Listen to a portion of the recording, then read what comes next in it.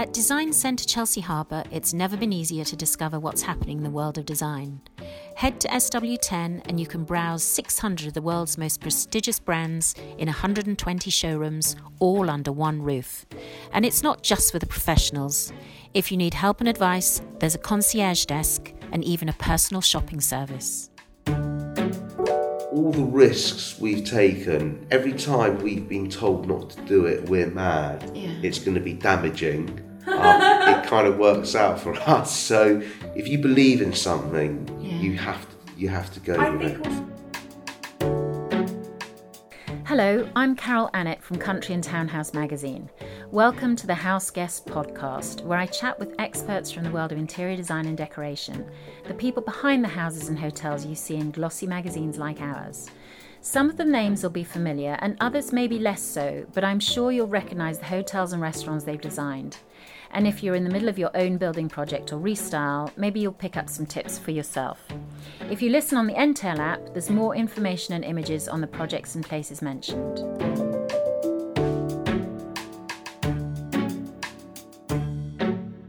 Today I'm in Fitzrovia with property developer Robert Sonning, co-founder of London Newcastle, and ex-Vogue journalist Trilby Gordon. Together they create mixed-use design-led developments for like-minded people. London Newcastle has been dubbed the Soho House of property developing. Now, Rob, explain the concept. So we started the business with my co-founder David Barnett about 25 years ago, and we really founded the business on the basis that we wanted to offer something different from what was going on in London at the time, which was predominantly the house builder stock. And we had a specific market, and we were very clear about who they were and where they wanted to live, and we started creating living environments for like-minded people, and those people were mainly from the creative industries. That might have been music, broadcasting, design, art, architecture, and we were very, very aware at the time that where they wanted to live had to reflect who they were and their lifestyle, and that's how we started the business. So you obviously felt there was nothing like that around at the time, or did you get ideas from places abroad? Yes. So architecture was always a passion of ours, and we felt from the new build point of view there was too much mundane development going on in London. So, absolutely what was going on in the rest of Europe, North America, South America was really, really important for us, and that's kind of inspired us to kind of take that model and bring it over to London.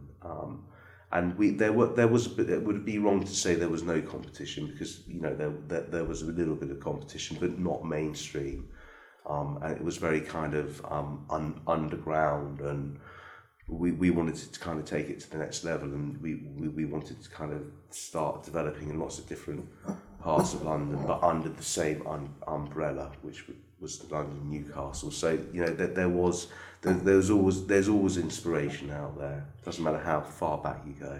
And where was the first building? We really first made our mark in Islington, actually. Was it with a building, or was it with an area?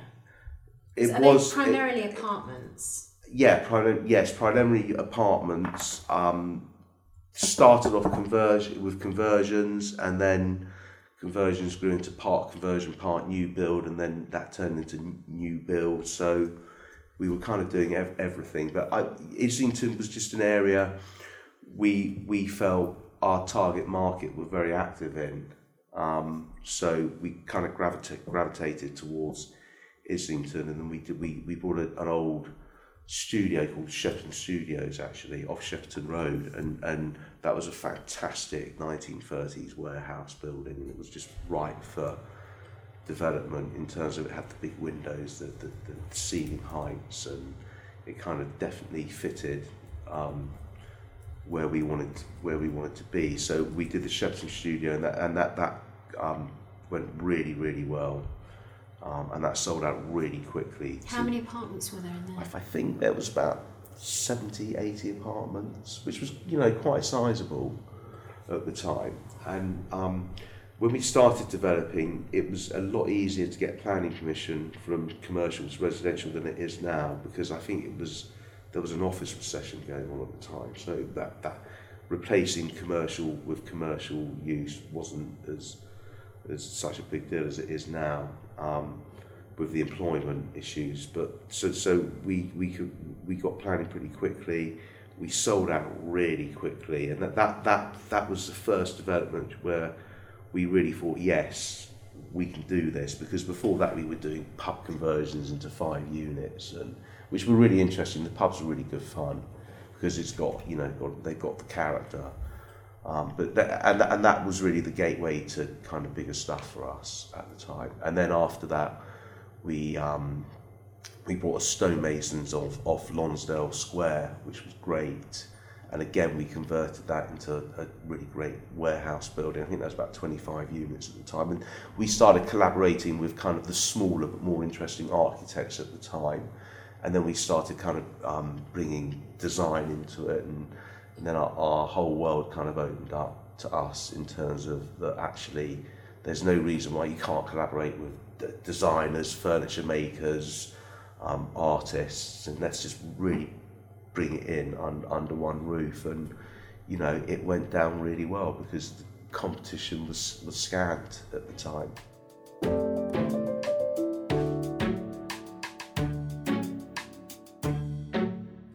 And Trilby, how long have you been involved with London Newcastle?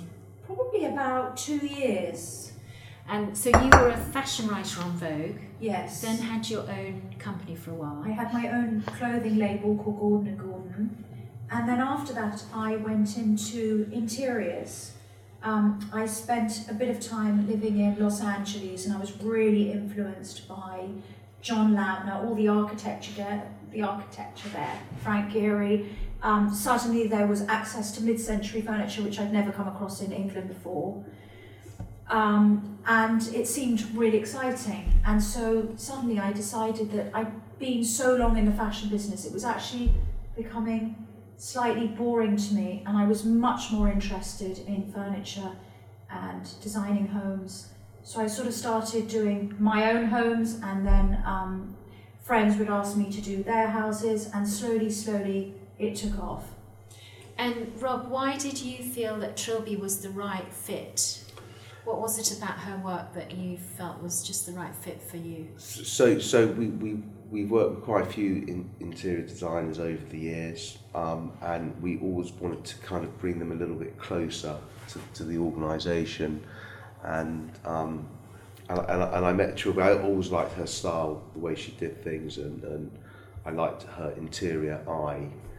And you know, we were good at collaborating. We had the same thought process, the same interests in furniture, mid-century furniture, colours, all sorts of things. And it was at a time where the company was expanding, and the projects we were taking on were becoming bigger and more challenging, and we wanted to bring everything in under one roof. So I said to Trilby, why don't we bring you into London and Newcastle, and we can really expand our interior department, which is, I guess, one of the departments within the organisation.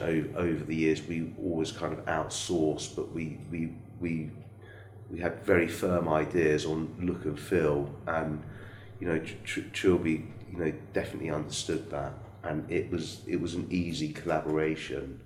So Trilby, it on the whole, it was presumably it was a show flat and the communal areas, and then if people want to have you do their apartment that they've bought, you'll go in and do that as well. Yeah, absolutely. And eventually, what we would like to do, we would like to have a product line. I really want to design some furniture, because I'm finding every project I do, I'm making 2 or 3 pieces which I really like to do, which are my own. So eventually we wanted to introduce that to London Newcastle as well. Absolutely. So that someone can see a show flat and say, well, I really like that sofa, I'd like to get that for my place. It's very difficult to sort of define a look, but are we in the sort of Mad Men era? I mean, possibly it's quite maximalist, I would say. There's sort of beautiful bookshelves and beautiful lights and sculptural pieces of furniture. I think Mad Men is a bit more 50s. It's probably much starker. Our environments are much more comfortable. There's beautiful fabrics, probably more luxurious. So, what was the first development that you worked on? For London Newcastle, it was a private residence. It was a London Newcastle house, and it has 4 bedrooms, and I was kind of given carte blanche to do whatever I wanted, and it turned out to be the most fantastic house. And we kind of went off to Paris to the Marchand-Puisse and bought stuff at auction, and it's a really eclectic home. It's a beautiful home. And even though when, I remember the builders would see bits and pieces come into the house, and they would be like, I really don't get how this is all going to work together, but it really does. It looks amazing. So that was the first project.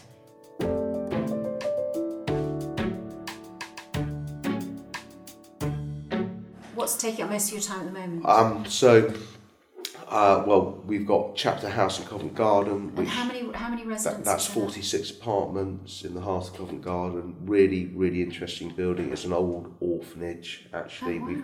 What's that beautiful? Parker Street. It's really lovely. So that's Parker Street, and that's really interesting. We're building behind the facade, and really interesting lobby area. The areas, there's so much to take from Covent Garden as an area. There's so much inspiration. And what will they retail for?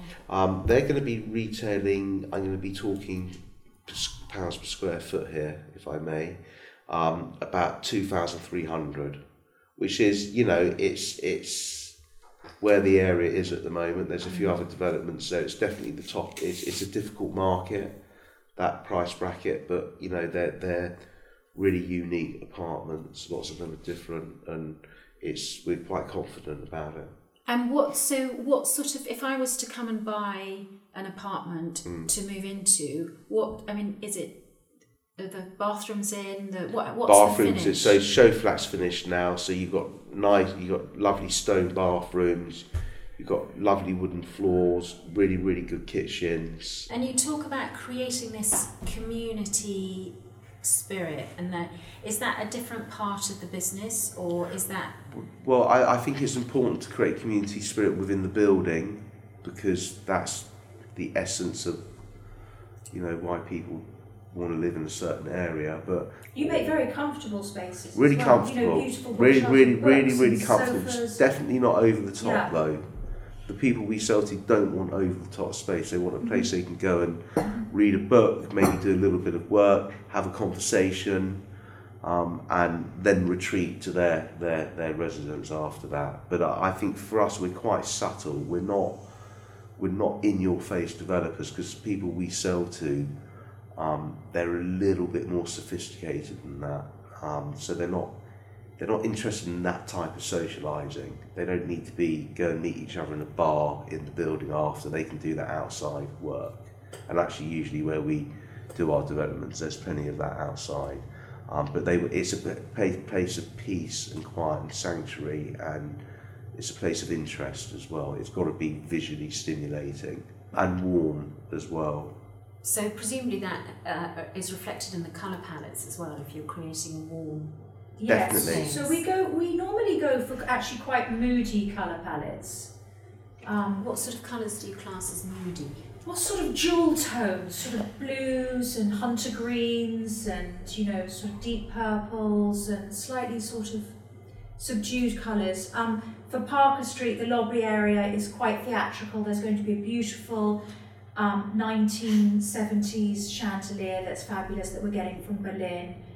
There's going to be wonderful armchairs.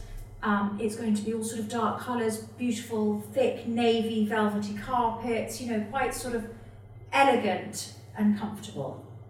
And do you go on sourcing trips? Do you have kind of favourite places that you I'm a massive fan of the Marchand-Puisse in Paris. I mean, I go there and I kind of go into every shop and gasp. I mean, I want everything, and I don't experience that in London. For me, Paris is just, you're just getting things that you just don't get anywhere else.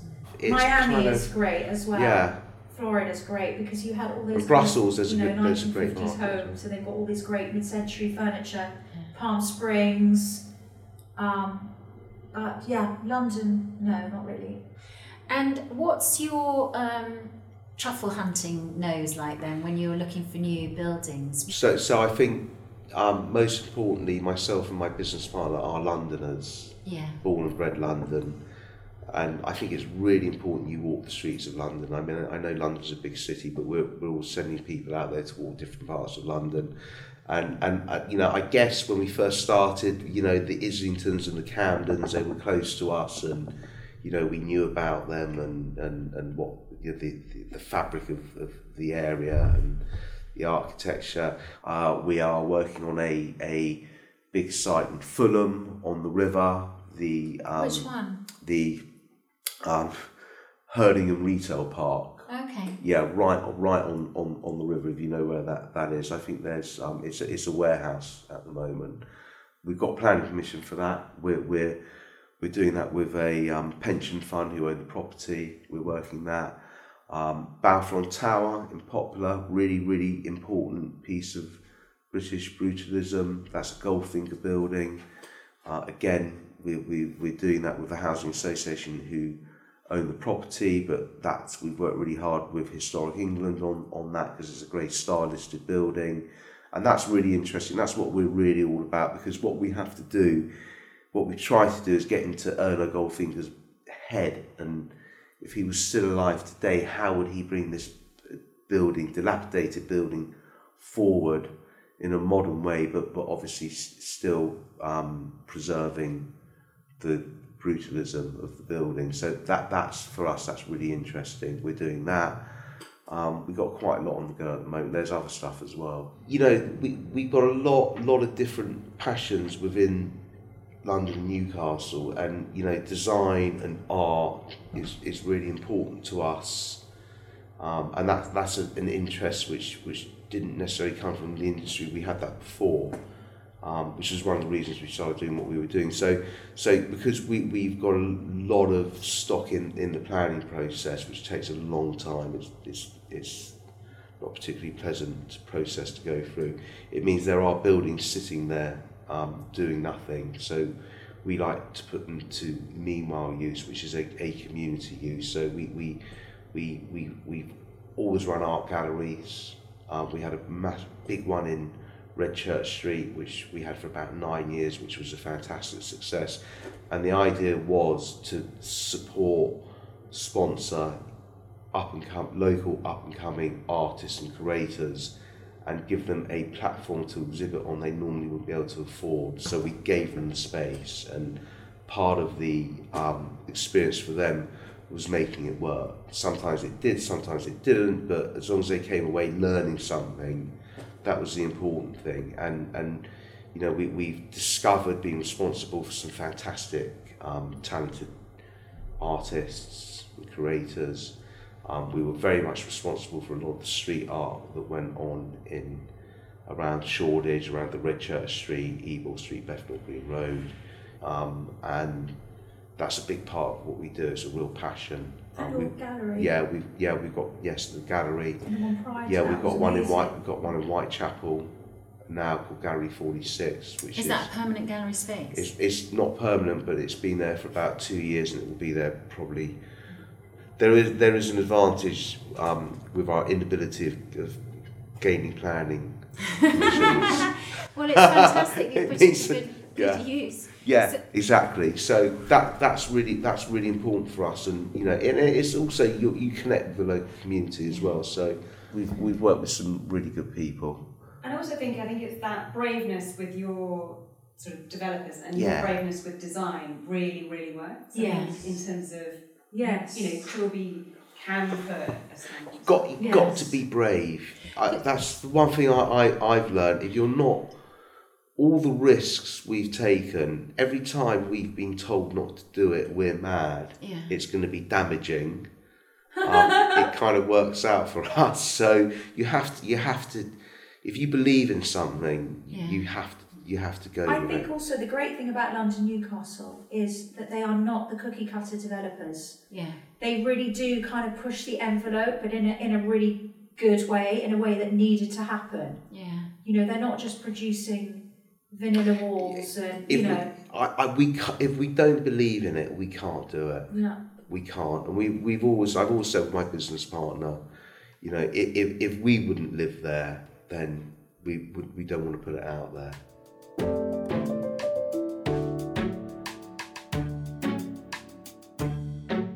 So, Trilby, when you go to a building for the first time, how does the process start when you're deciding how it's going to look? Well, I guess you look at the architecture, and I want to know what sort of person is going to live there. And then I guess I kind of tell myself a little story in my head about this person and how they would live and what sort of things they would like. And I sort of go from there. So each building has its own character. Personality, yes, absolutely. And I think that's really important. I think it's really nice as well to bring in people who live in the area, artists, and to create a sort of community spirit. What about balancing functionality? Because it's not all about making an interior look pretty, and presumably if you have to be careful about noise levels and all that kind of thing. Yes, and fabrics. You know, fabrics have to be very wearable and fireproof and stain resistant, and you have to have carpets that can be walked on a million times. So yes, you have to think about all of those things, but you can still make something look nice. You know, most of the companies now offer that. And do you have a favourite of all the projects that you've done so far? Do you have a particular favourite? The house that I did for London Newcastle, only because I was allowed to do what I wanted. There was no one putting the brakes on me, and it was great. It was really great, and you know we had a lot of fun doing it. It was. I think it's really important to enjoy what you do. Yes. Otherwise, the personality goes from it and the passion goes. And I think really, once you lose that, then you become everything we didn't want to be in the first place. So that's really important. I think it was actually one of the only projects I've done where I really didn't want it to end. Yeah. Most projects I'm like, oh thank God that's over. But this house, it was just great. You know, you just didn't want it to end. You just wanted it to go on and on. Is there any building that you'd really love to get your hands on? Oh yeah. Buckingham Palace.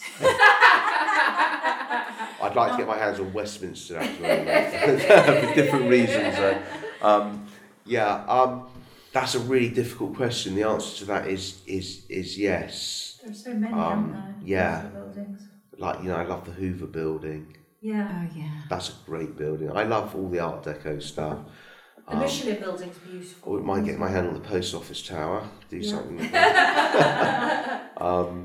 There's a few buildings in Chelsea I'd like to get my hands on. Yeah. And I like the warehouse buildings. I like the really old warehouse buildings where I like buildings with a story. I wouldn't mind getting out of London eventually. We've never really quite had the nerve to do it because we're like, if we can't be there in 20 minutes, we kind of freak out. You can go and get Battersea helicopters. You can, Yeah. We can do that, yeah. You need to be in Newcastle, really, don't you? We should be in Newcastle. Yeah, because just so they can say, well, we do stuff in well, Newcastle we need to as either well. do something Newcastle or change the name, one of the two. Yeah, exactly. Yeah, Exactly. absolutely. London, Barnes and Poplar. Yeah.